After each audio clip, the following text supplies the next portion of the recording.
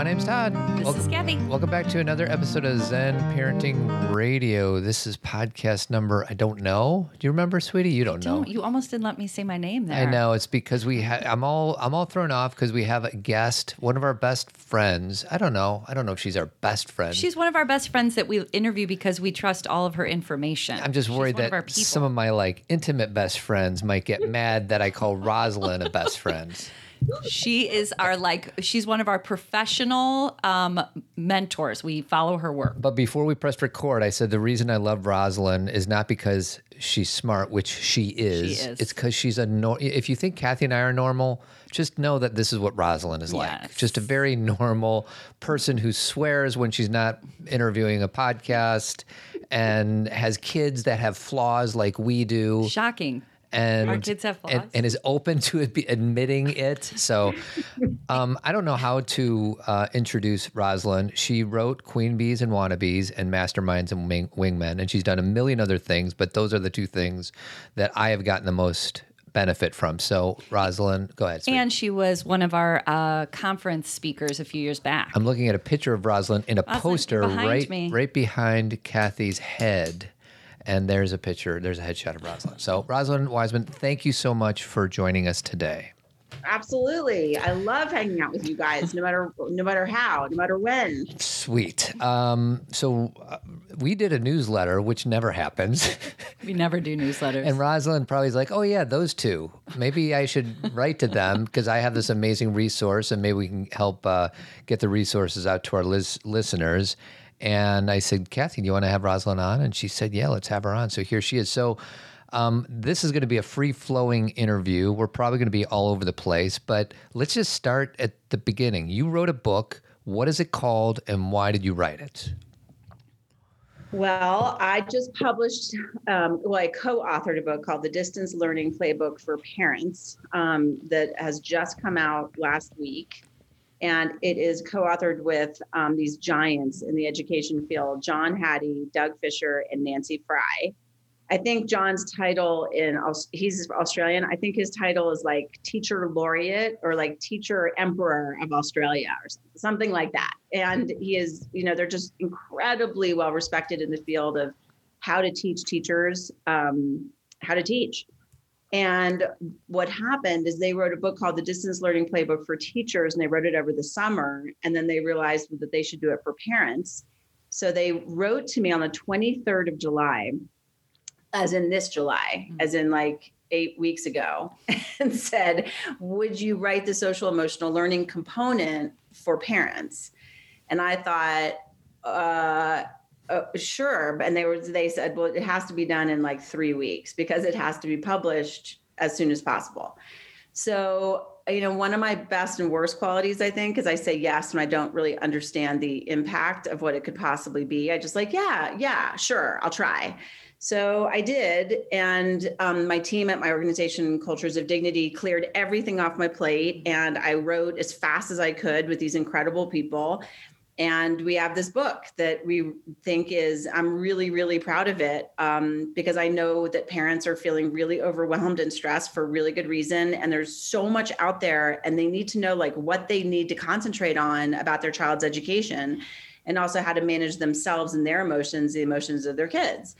So I'm really proud of this thing that we put out so quickly, and it's just an amazing thing. I just got it on. I keep looking over at my desk because I just got the hard copies yesterday. So I'm like, it actually exists.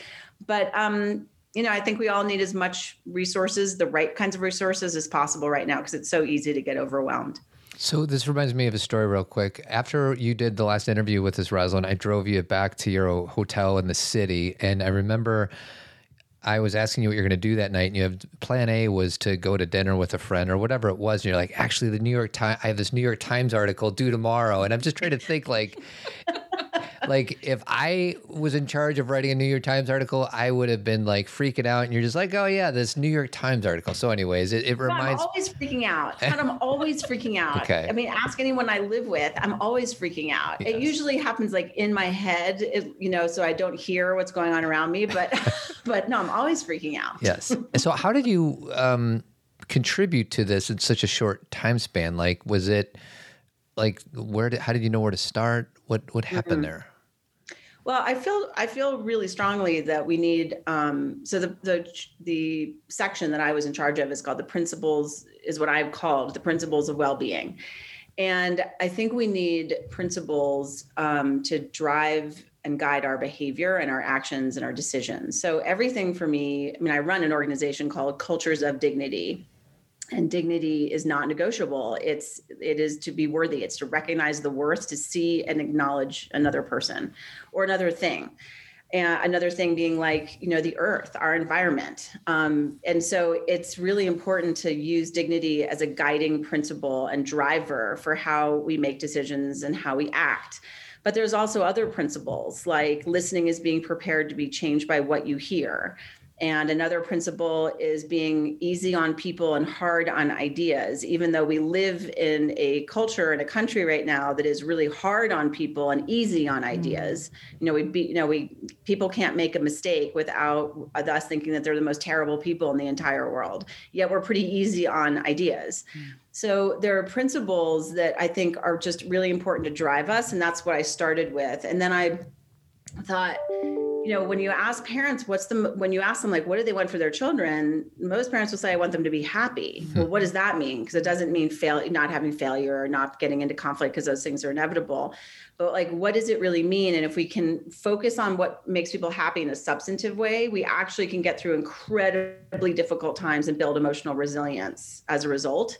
And so the other part of the foundation of this principles of wellness was that the definition of happiness that I'm asking parents to consider and to bring into their own homes is having a sense of purpose, meaning beyond oneself, that you are working on something that gives you curiosity, that you have a hope of success, that you have meaningful social connection, and that you have a place to process and find peace. And so life can get pretty crappy in those, throughout that time. And we're all in various ways, really facing some significant challenges. But if we can identify things that make us happy within that definition, then we can really get through.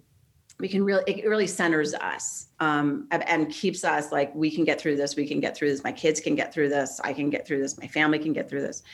And then from there, it was the building blocks, the component parts of emotional management of like, what are your emotions? And emotions change. They're facts in the moment, but they can change. And how can you manage yourself and your anxiety, and how to give yourself self-compassion, and how to give your child self-compassion, and then also how to have difficult conversations with your kids. Because all this lovely stuff I've just said does not take away from the fact that we get into big conflicts and people get super irritated with each other right now because we're all with each other constantly.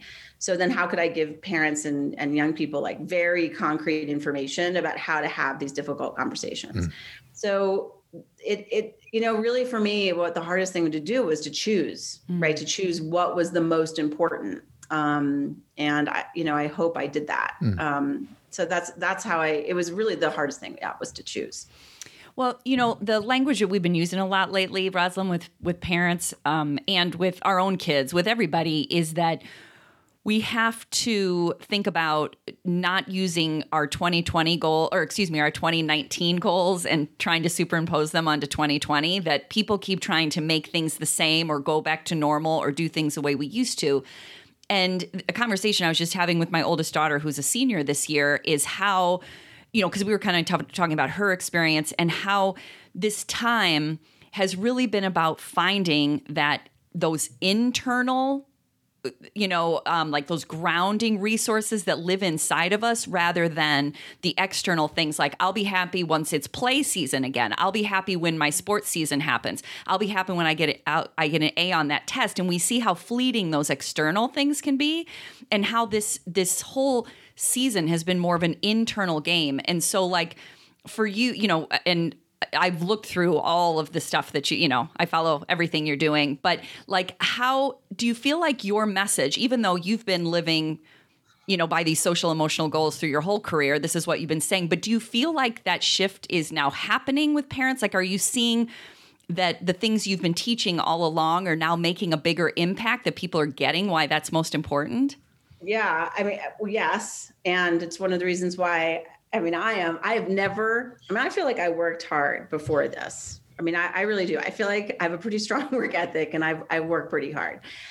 I have been working harder than I have ever worked in my entire life. And the reason is because, yes, people do recognize the importance of a culture of dignity. I think that people, what I've realized is that people are so adrift or feel that things are so out of their control and that people are so nasty to each other all the time, that when you come to a place that is saying, here's how we get through this, here's a foundation for how to get through this, and yes, we can get through this, and dignity is the way. And dignity is the way that gives us the foundation to then be very concrete about how we interact with other people, that even people, or especially people that we vehemently disagree with, that what I've noticed is that people become much more calm when they're talking to us.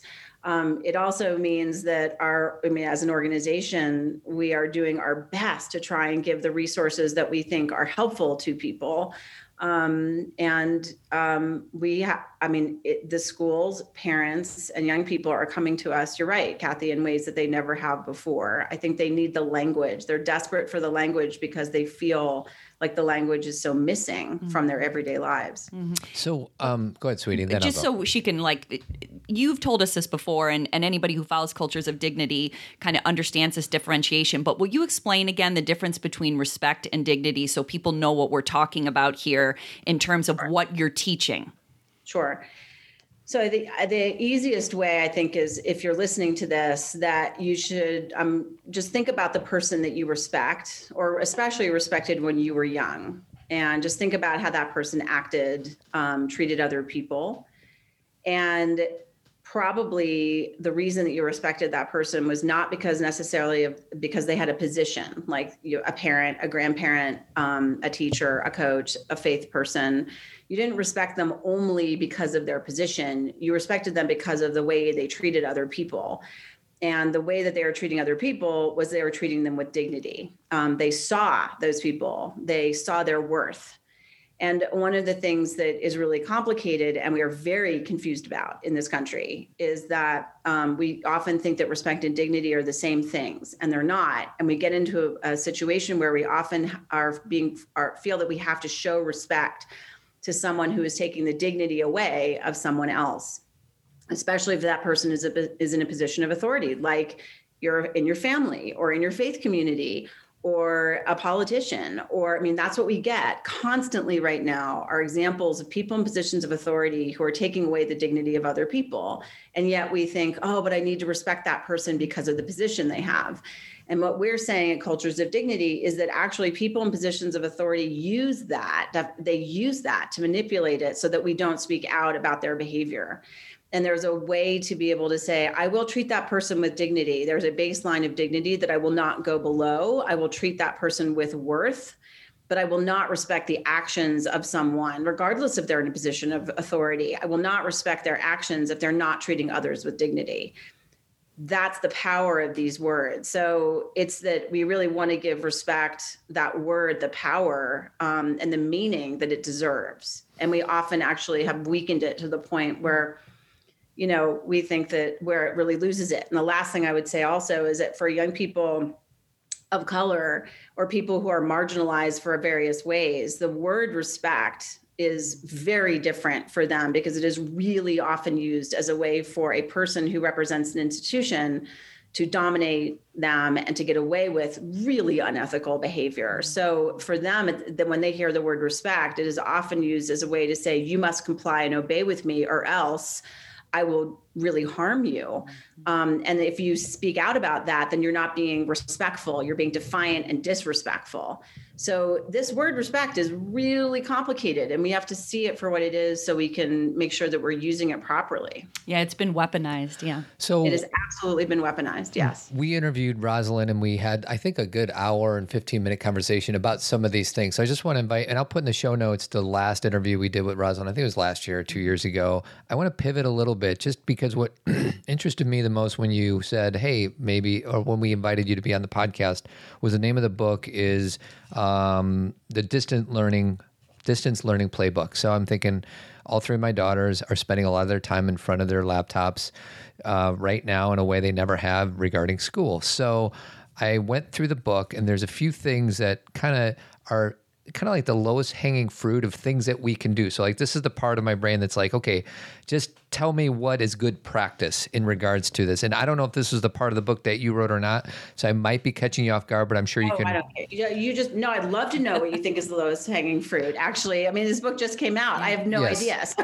this is great for me. Thank you. So the first thing is it says, it might comfort you to know that the research tells us that teaching from a distance is not necessarily more ineffective than teaching in person. That was surprising to me because I just figured you're in the classroom, the physical classroom, that's got to be better because otherwise, why would we be doing it this way the whole time? And I just wonder if you have any thoughts about that. Yeah, so that is John Hattie's work. It's not mine, but it is really, it was a huge insight into education that really this is about that you could, and this is before the pandemic, that you could teach, and learn online just as effectively as you could in person. And it really is about being able to create a sense of belonging in a classroom, whatever the class, however you define the classroom, or however the classroom is being defined by you and by the teacher.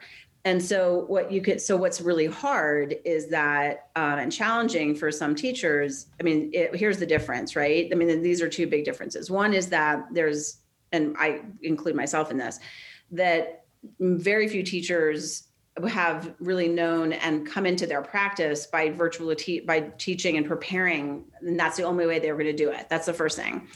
The second, and this is happening right now around the country, is that we're changing. Some school districts around the country are going from like virtual to hybrid or hybrid to virtual. And so we're not giving teachers the ability and the students to be able to settle into one kind of learning. And that is, so the chaos and disruption and disconnection is really a problem. So, I mean, I've been hearing from teachers who didn't really know how to teach virtually, just got their sea legs basically under them. And then their school district is saying, you're going to go virtual in 4 days. And by the way, go get childcare for your own family. And so that is the kind of chaos that makes things really, really tough. And, you know, so we know that virtual learning, if done well, and done in a way that allows for the teacher to create the practice of online learning and is supported that way, can be just as effective as in-person learning. And certainly there's in-person learning that's ineffective too. So in and of itself, when we look at it, actually, the research shows before the pandemic, it shows that it could be just as effective as online learning, as in-person learning. So what's interesting is our daughters today, 2 of the 3 had their first in-person experience. Hybrid, yeah. And I still don't know this. I want to talk to them. The one just got home, and Kathy, maybe you can answer this for me. So the teacher is teaching the kids that are in the physical classroom, and is she also teaching the kids that are at home on their computer?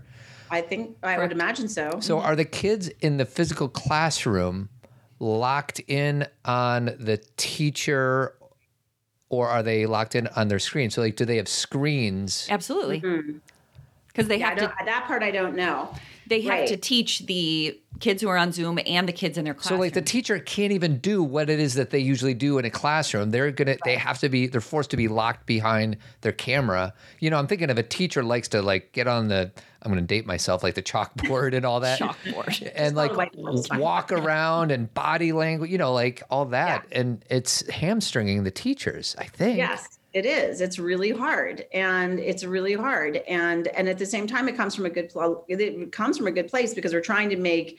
Look, our public school system was never an equitable place because it's based on tax resources of property taxes for the most part in this country. So it's always been reflective of the systemic racism and systemic classism that this country is built on. And it really, if like, you're like, wait, what did she just say? Like, really go look at how taxes have been distributed to public schools, and you will see how unequal our public school systems have been. So really don't take my word for it, educate yourself about that. And so when we look at that, what's happening is that school systems were really, we're like, well, this is an equity issue. We have a significant equity issue here with virtual learning. which frankly we didn't do, in some ways was not as much part of our language before virtual learning, about the inequities of education. And so what we're doing with virtual learning is if kids don't feel comfortable coming to school, then, or they got to take care of their siblings or their parent, all the different kinds of things, then the school is saying, well, we have to have this available for online learning and for in-person learning. So here's something I've learned, because I'm doing a lot of teaching. So the one like sanity, I've had two sane like things that keep me sane. There's a couple, right? Like my husband and my son make me really, really good meals. The second is that I watched this this lovely little British show called The Doghouse, and it's pretty much the same format every single time, where a family goes and then they get matchmaking of like their dog and the family. Same format every time. It's like a security blanket for me. So that's the second thing I've done. Awesome. And the third thing I've done to maintain my sanity is I've been going to these dance classes that I'm really bad at, and they're doing it outside. And I love it. It's like my huge sane thing. So it's this place called Alchemy of Movement in Boulder. And there's the teachers, I was watching them teach dance class, which literally they're all over the place, but they were so good at checking in on their online students. And so I was watching them. I'm in the middle of like some ridiculous, I don't even know what I'm doing. And then I realized like, oh my gosh, these people are excellent at teaching online and in person at the same time. So I just watched them and learned from them. And somehow I've tried to zero in on the kids that are online and like super check in on them. So I think that inspiration comes in a lot of places. And so that's an example of I think the teachers that I'm watching are really, really good at what they're doing, and they're virtual and in-person learning at the same time. I've been watching similar things, if it be like in real life, like, the teachers I know, or even like on TikTok, like watching some of what the teachers are able to do. And it's like, these people should be getting paid $1 million for the amount of energy they're having to. And, with that said, I feel like this is important because Todd and I have been talking about this, but from your perspective with this book you wrote, with these people that you are working with, these educators, is that we are finding in our own community and the communities around us, there's a lot of infighting, obviously, about what should be happening, what their kids need, what telling everyone else what kids need.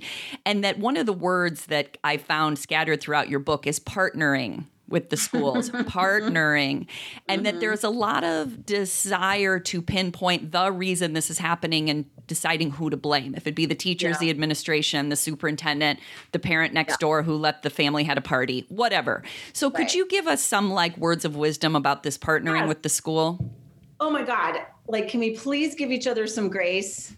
For goodness sakes. Honestly, if there was ever a time to give yourself a break and other people a break, this is it. I don't know if you want to go around feeling bitter and nasty and not being able to sleep and drinking too much and whatever you're doing, like eating potato chips. All day long. If there was ever a time that we need to say to ourselves, okay, we need to take a step back and we actually need to be chill with each other and give ourselves some grace, this is it. And I guarantee you, I'm telling, the teachers that I was talking about, I have teachers who just got 48 hours notice that they're going to go from virtual to hybrid learning, right? And they have 48 hours to take care of their childcare and prepare their lessons and all of this stuff. And if you're a parent and you're annoyed because maybe the teacher didn't set up the Schoology lesson assignment well so that your child maybe did their homework, but it didn't look like they did their homework, or maybe the teacher was late 3 minutes to class, or maybe they went over, or maybe whatever it was, the first thing that we need to do is just check ourselves of how am I feeling today? Am I feeling awesome? Am I feeling like I've got everything together? No. Well, then maybe I can afford the same grace to the other person who, by the way, probably has their own children and is now responsible for doing a job all day long with all of these kids who have, by the way, much more expertise on this platform than they do. I felt so bad for teachers around the country when some of them, God help them, who didn't grow up with technology, didn't know how to mute all on their classroom. And then, Cardi B, I'm not going to be all graphic, but Cardi B drops this song called WAP. WAP. right? And I saw it drop. I saw the video, and it was right before school started. I was like, no way. This is going to be the perfect prank that is going to go across the country when kids are virtual learning, and some teachers not going to know how to do mute all. Like, you just saw these things and you're like, oh my God, I felt so sorry for these teachers, because like the mute all is right there. It's right there, but they're so like flummoxed. And I've been flummoxed on, doing things online all the time where like obvious stuff just doesn't get to you. And you're like, I was like, oh my God, there's just, it's just not fair. It's a setup. I was like, Cardi, come on. Like you could have dropped that like 2 weeks from now. Like, come on. But anyway, yeah. So I think grace, absolute grace. And I also think, the other thing is I don't think we should be saying to our kids all the time, like, how's it going? And, we never should be saying like, how's it going in school? How's it going in school? But to start like, how'd your school go today? Like these kinds of repetitive questions are just they're not helpful. They're not. What I would do is just have a moment, like create a space in your home where you can have peace and quiet and just say every day, we're going to make sure that everybody has some peace and quiet to process. And that means that the phone cannot be there at all, which I want to ask you guys something, but I've been talking a lot. No, that's all right. So speaking of phones, I copy and pasted some of the stuff that you sent to me in your book, and some of this is very obvious, and I know that. But in regards to distant learning, because, the classroom is something our kids are already familiar with that. What's new is, being behind your computer screen while you're learning from your teacher. So the first thing is just make sure they don't have their phones on. Like that's the ultimate distraction. And I don't know how, that's a whole nother conversation on how to manage that with your kid. And we're not going to get into that. Well, we can a little bit, but okay. And then, so turn off the phones. And then the second thing is encourage your child to keep the camera on. And I want you to maybe talk about that. And then lastly, teach your child how to turn off the self-view feature so they aren't forced to look at themselves all day. Mm-hmm. So I'm just wondering if you could riff on any of those three things. Yeah, sure. Okay, so first of all, I just watched last week The Social Dilemma. Have you guys watched that? I have it in my queue, and part of me wants to force my daughters to watch it because the trailer looks so good. So I forced, as in we sat down with our senior and told my kid in college to watch it. And I think it's really one of the most helpful things that I have seen that just levels the playing field, that we're all being manipulated together. And he really, he was doing his homework. My senior was doing his homework and we were watching it. And since multitasking isn't a thing, I said to him, I've never done this before. I was like, I will pay you $20 to close your computer and not do your homework right now so that you can focus on what this documentary is saying. And so then we negotiated. I actually didn't pay him the $20. He stretched. He was like, okay, fine, I'll stretch while I'm watching the documentary. And I saw him pay more and more and more attention. And one of the interesting things about it, which I kept my mouth shut about, he was like, I think this really affects girls more than it does boys. And I was like, okay. And then we talked about it later because I really was like, are you kidding me with that? But I really strongly suggest people who are listening to this to watch it and then discuss it and watch it with your children, because it'll completely change the way I think that you will approach the issues of social media. So I would say to you right now that the challenge that we have, that Todd, that you talked about, is they're online all the time, and they have to be, and for academics, and they have to maintain their friendships in ways that they never have before. And that's true. They have to have a sense of belonging. It's wired in their brain. Their friendships are the most important thing for them to be able to get through this. And before the pandemic, we had off the chart rates of depression and anxiety, which we've talked about before. So these are all real. These are all real things. And so this is the way I would look at it, that I look at social media in three ways, or technology. One is connection to other people. The other is creation of things, creation of stuff, content that could be super cool, and consumption. And so connection to people and creativity of things on technology is fine, is great. And consumption is what we have to do our best to stop, because that's where we are being manipulated. That's where we're feeling insecure. That's what's making us feeling the worst. That consumption stuff is coming at us all the time. And so for your kids, what I would do is I would bucket those three concepts and say, so connection, your friends and maintaining those friendships are incredibly important. So how do we do that? And each way, kids have different ways of doing it. All of those things matter. Group chats, FaceTime, video games when they're playing with their friends, all those things matter. And what are you creating? Awesome. Mm-hmm. What are you passively consuming? If you're scrolling in your room and scrolling through TikTok and scrolling through Instagram, scrolling through Snapchat, then that is impacting your mental health. And we have to control that, which means you have to go outside a certain amount of time. You have to have a place to process and find peace. You have to be able to spend time with the family. So I think we have to control this. I think it just exacerbated the situation we were in already. Mm-hmm. Yeah. And I'm sure that the documentary, which I have not seen yet, explains how seductive and how intelligent whoever makes these platforms are to keep you as long as possible, and also to sell to you too. Like we just went shopping for my daughter's birthday, and I know this is obvious, but like the influencers have so much of that influence. Like there's no, like they control everything as in regards to what these teenagers look at now. It's no longer what it was in the 80s and 90s. It's all about the YouTube channels and all that. And the most important thing, I think, is when we're having these conversations with our kids about these things, because it needs to be an ongoing conversation, is I just mentioned TikTok, and I will say that I got it this summer, and I can scroll through TikTok for 20, 30 minutes. And I'm like, what the hell have I been doing?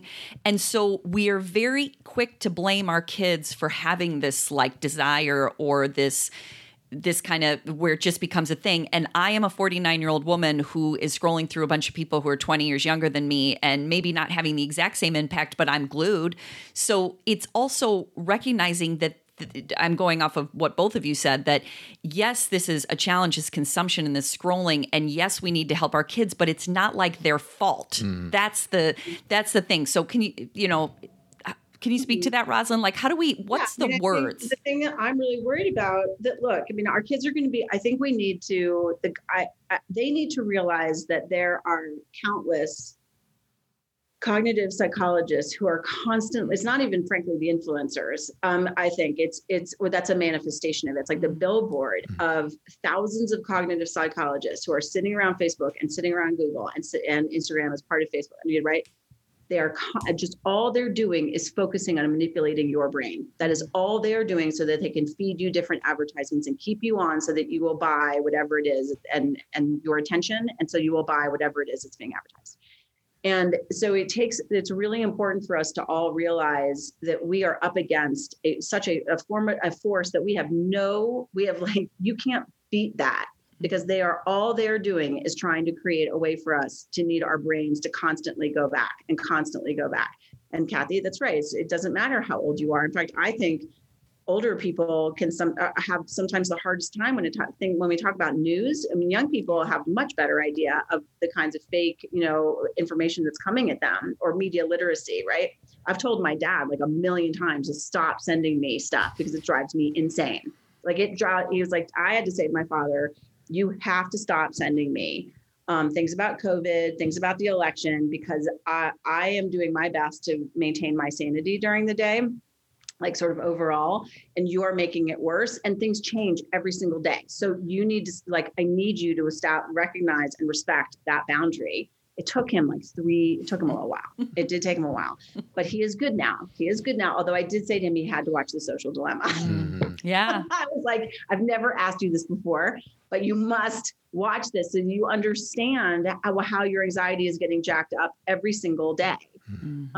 But for our kids, Kathy, I mean, I think we've got to know, the only way we get through this is these principles of how are we going to conduct ourselves, that we are going to give ourselves the time and the grace to be able to say we are in this really hard time, and to sit with your feelings, but to know that feelings change. Yes. Right. I mean, so the other thing I wanted to talk to you all about is that, over the summer, when I thought about what do people really need, they don't need some long, big book from me or some long curriculum. They need things that are super easy. And so we created these things called tiny guides that are super simple about what does anxiety do to your brain? What is cognitive load? What are frustration points? what is shame? What is anger? So that you can use it for yourself and you can use it for your kids. And I have to tell you, there was one called emotional hijacking. I used it I explained it. My son was going through a breakup this summer and he was really upset. And I actually used the tiny guide of emotional hijacking to explain to him what was going on in his brain. And my kid is pretty cynical about me telling him anything. And it's the first time in my career and as a mom that about 20 minutes later, he actually used the word emotional hijacking to describe what was happening to himself. And he just used the word emotional hijack. It's become part of his vocabulary. So the more vocabulary we have about our emotions, the better off we're going to be no matter what, like right now, or when things quote unquote get better or whatever. You need emotional skills and management to understand what's going on in your body and your brain.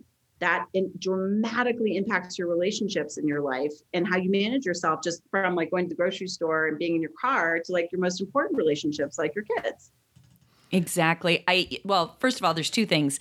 That's what's most, it sounds funny to say, but it's most fun to learn about our, interpersonal neurobiology, because then at least it's not about having control, it's having understanding. I love your language.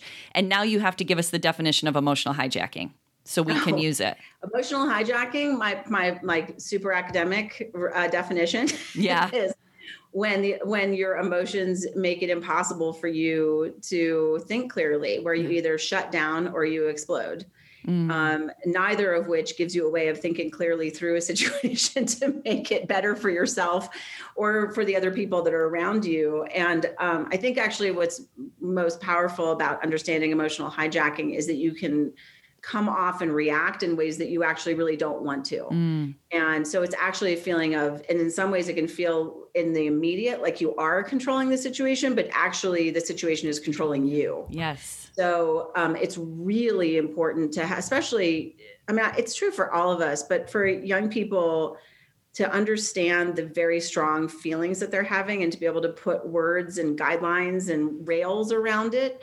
Makes them feel like, like this out of control feeling I'm having actually has a path, and I can be a part of that path and navigate with that path. Like this feeling is real, right? The feeling I'm having is real, but a feeling can change. And that can be incredibly, frankly, life-saving for kids as well. Yes. Like when we talk about mindfulness a lot, and emotions are very connected to that, in that this is a wave. And I love what you said, emotion is a fact in the moment. You do feel that way, but it's not forever. It's not, this is an emotion. This is what you're feeling right now. And so just so I can be clear, the book is one thing, but then these little book, like explain the difference. So if people are like, I want all of this. The Distance Learning Playbook is a book about how to support your child's education. And my section is all about social emotional learning. And there are things in that about emotions in that book. It's purple. I always go by color. Purple's always like, it's purple. That's how you can remember it. The tiny guides are things that you can find from us at Cultures of Dignity that are 18, frankly, that are well-designed PDFs that you can choose about understanding your emotions, defining emotions, how your brain works, and how to practice. So there's 18 of them total, and those are all things that you're going to get online. Well, and I will speak. So Rosalind I unsubscribed to almost all emails because they're tedious. Like Rosalind's the one, the newsletters. Rosalind's one that I keep because there's always something good in it. And about a month ago or 6 weeks ago, I saw there was a tiny book on anxiety, and I'm like, it's such a basic thing. So I'm pulling up my copy right now, and they're really expensive. They're actually $3 a piece. And it's funny because it's 22 pages, and in the page 3 it says when you're feeling this way, and it's talking about anxiety, you have two options. You could either freak out or slow down.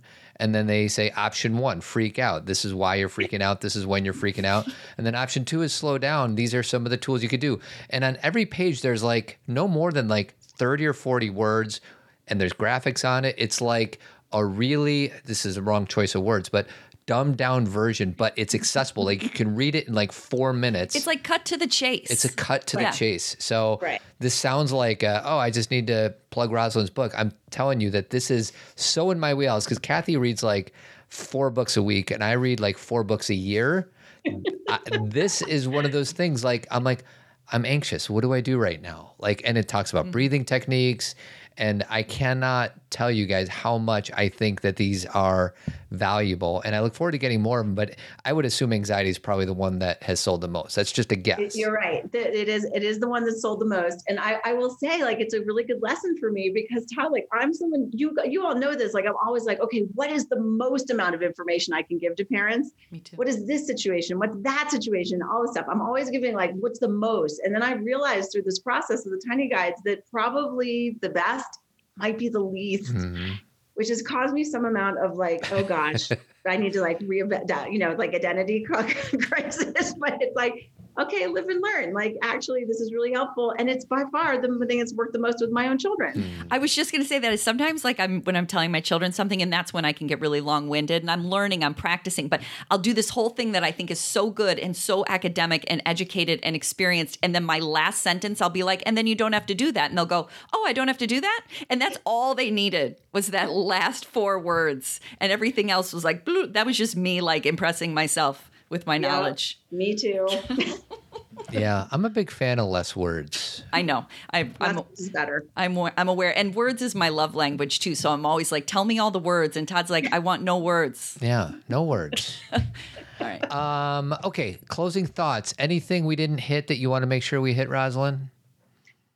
Oh gosh, I think that creating community like we're doing right now, like you're part of my community, I was thinking, I think that's just the most important part is that we've got to create community right now in all different kinds of ways. And maybe it won't feel as good. And I hope, soon at some point to be able to be back in your studio with my cup of tea and, coming through Chicago with some books tour or whatever. But it doesn't take away from how important the community is now and what we do now. And I think that that's really important to remember. Me too. So, Rosalind, will you stay on for 2 seconds after we close the show?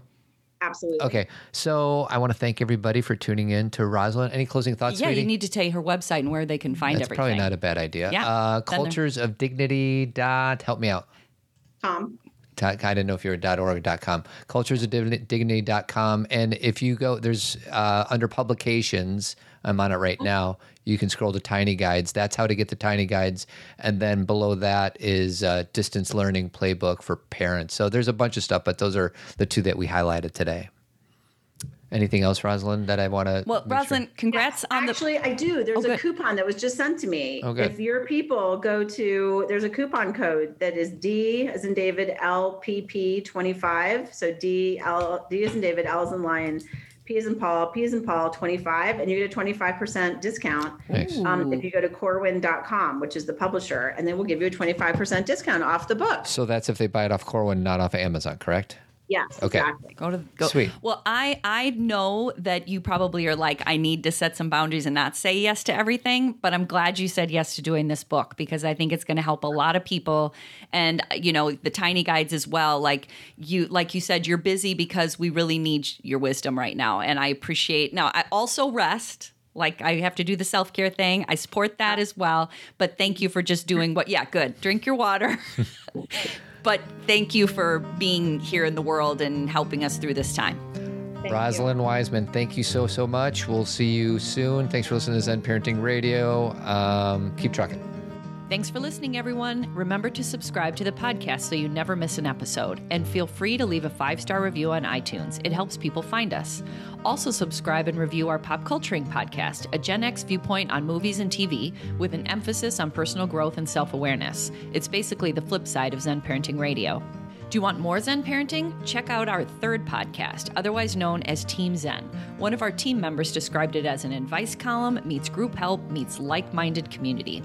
With your $25 subscription, you get 2 live Zen talks with an opportunity to ask us live questions, plus a Facebook community where you can interact or just listen to like-minded parents. If you can't join us live, you can still access all the Zen talks through the Team Zen podcast app. And don't forget about Tribe Men's Group. We have a virtual community from men all over the world. Head on over to tribemensgroup.org or shoot me an email at todd@zenparentingradio.com. It's an opportunity for guys to come together and talk about what really matters. Finally, I want to give a special thanks to our founding partner, Jeremy Kraft. He's a bald-headed beauty, and the company he has is Avid. They do painting and remodeling throughout the Chicagoland area. go to avidco.net or give them a call at 630-956-1800. Thanks for all your love and support, and keep on trucking.